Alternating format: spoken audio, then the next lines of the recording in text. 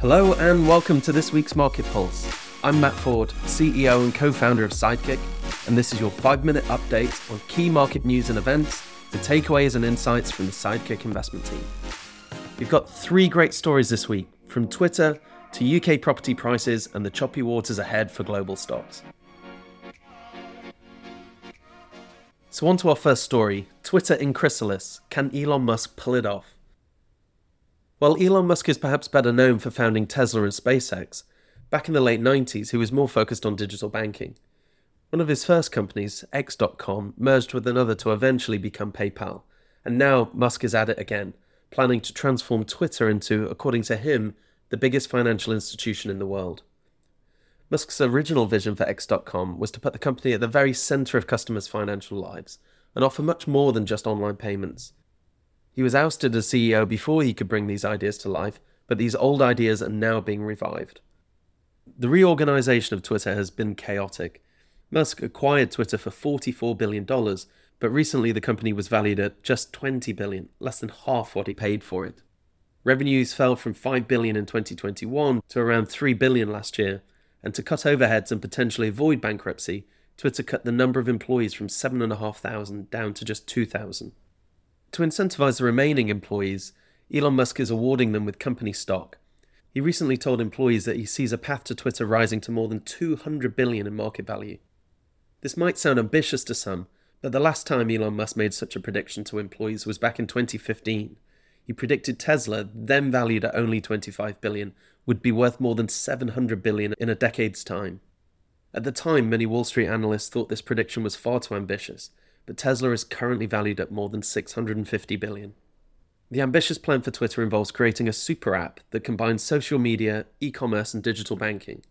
It would include peer-to-peer transactions, savings accounts, debit cards, and could eventually also support cryptocurrencies. This is not a completely new idea. Companies like Tencent and Ant Group in China already have apps like WeChat and Alipay that closely resemble some of the product plans Elon Musk has for Twitter 2.0. There are already some tentative steps in the direction of a new super app. Back in 2017, Elon Musk bought back the domain name X.com from PayPal for an undisclosed amount of money. And more recently, Twitter filed papers with the US Treasury to become a payment processor. It might prove difficult to create a super app in the West. The Apple and Android ecosystems and strict regulations represent significant hurdles. But this is Elon Musk, so it's a space we should all keep a close eye on in the future, and the implications such a super app could have for the financial services market at large. On to our second story, UK house prices continue to slide. To help support the UK housing market, the previous Chancellor Kwasi Kwarteng announced a cut to stamp duty. The current Chancellor, Jeremy Hunt, reversed many of his previous policies but agreed to leave the stamp duty cuts in place until March 2025. Despite these generous government packages of support, though, UK house prices have now fallen for 7 consecutive months. The fall in March, down 0.8% from February, was twice as bad as some economists expected. Over the last year, UK house prices are down 3.1%. While this doesn't sound too bad, it's the steepest annual decline since 2009. From the peak in August last year, house prices are down almost 5%. But despite the recent fall, the average UK house price is still almost 20% higher than it was in February 2020, just before the COVID-19 lockdown started. Some economists fear the worst is still to come. They argue that household budgets will more than likely remain under pressure for the rest of 2023. The Bank of England estimates that as many as 2.5 million UK borrowers will have to remortgage fixed-rate deals at a significantly higher rate. This means an additional £250 added to the average monthly mortgage bill for many people. The Bank of England is still hiking interest rates to curb high inflation, and as long as interest rates remain at this high level, we expect house prices to remain under severe pressure. The longer-term growth outlook for UK residential house prices is also somewhat less rosy than the strong returns the previous generation of homeowners experienced. Since 1992, UK house prices have increased by 5.3% per year, comfortably ahead of inflation and even the FTSE 100. This was driven in part by persistently falling interest rates. During that period, the Bank of England base rate fell from 6.8% to a rock-bottom 0.1% in 2021. Unless we get negative interest rates like some countries in Europe, this is pretty close to as good as it gets for cheap mortgages. House prices peaked in August 2022 at levels that many felt were increasingly unaffordable for UK households. While we believe the Bank of England will get inflation under control and they'll eventually start cutting interest rates again, we believe there is a hard limit to how high the UK house prices can go.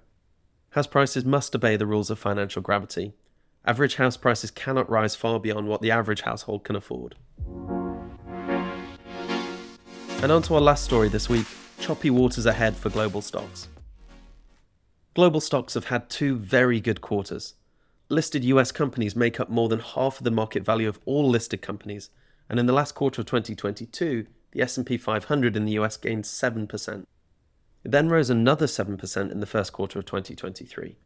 These strong returns and apparent market resiliency in the presence of stubbornly high inflation, rising interest rates, and more recently, some high-profile bank failures, have market participants worried that we could be due a market correction. Digging into the numbers reveals a concerning trend. A healthy stock market is one where stocks do well on average. When a small group of stocks, though, is responsible for an outsized portion of the overall market performance, it's usually a sign that all is not well in the stock market. It seems like we're in such a situation at the moment. A small group of stocks, including Nvidia, Meta, Tesla, and Advanced Micro Devices, are responsible for a large portion of the S&P 500 performance over the last quarter. According to Ed Yardeni, a respected market commentator, a small group of companies leading the market is often seen just before a recession. The latest Bloomberg survey of economists supports this view. They put the probability of a US recession at 65%, well above the 25% average survey probability since 2008. The market sentiment amongst institutional investors, or the smart money as they're sometimes called, has been at very low levels since last year. But US retail investors were quite upbeat until last month. In March, net stock purchases by retail investors had fallen to depressed levels last seen in 2020. Some retail investors have said they're worried about the risk of a US recession. They're selling stocks and opting instead for safer fixed income money market funds, yielding more than 4% in some cases. So far in 2023, US retail-focused money market funds have seen the biggest inflow in over a decade. For most of last year, the S&P 500 has traded in a range between approximately 3,600 and 4,300. After two strong consecutive quarters, it's currently above 4,100. If the stock market loses buying support of institutional and retail investors, though, it might struggle to make any significant headway over the coming months. So that was it for this week. As always, we hope you're enjoying these updates. And if you want to hear more from the Sidekick team as we build out a wider product, you can sign up to our waitlist at www.sidekickmoney.com. We hope to see you next week, but before we go, some important disclaimers. It's important to note that the content of this market pulse is based on current information which we consider to be reliable and accurate. It represents Sidekick's view only and does not represent investment advice. Investors should not take decisions to trade based on this information. Sidekick is not yet regulated, but has applied to the FCA for authorization to operate. Prior to Sidekick becoming fully authorized, none of the information provided is intended as an inducement or an invitation to apply for any Sidekick product or service.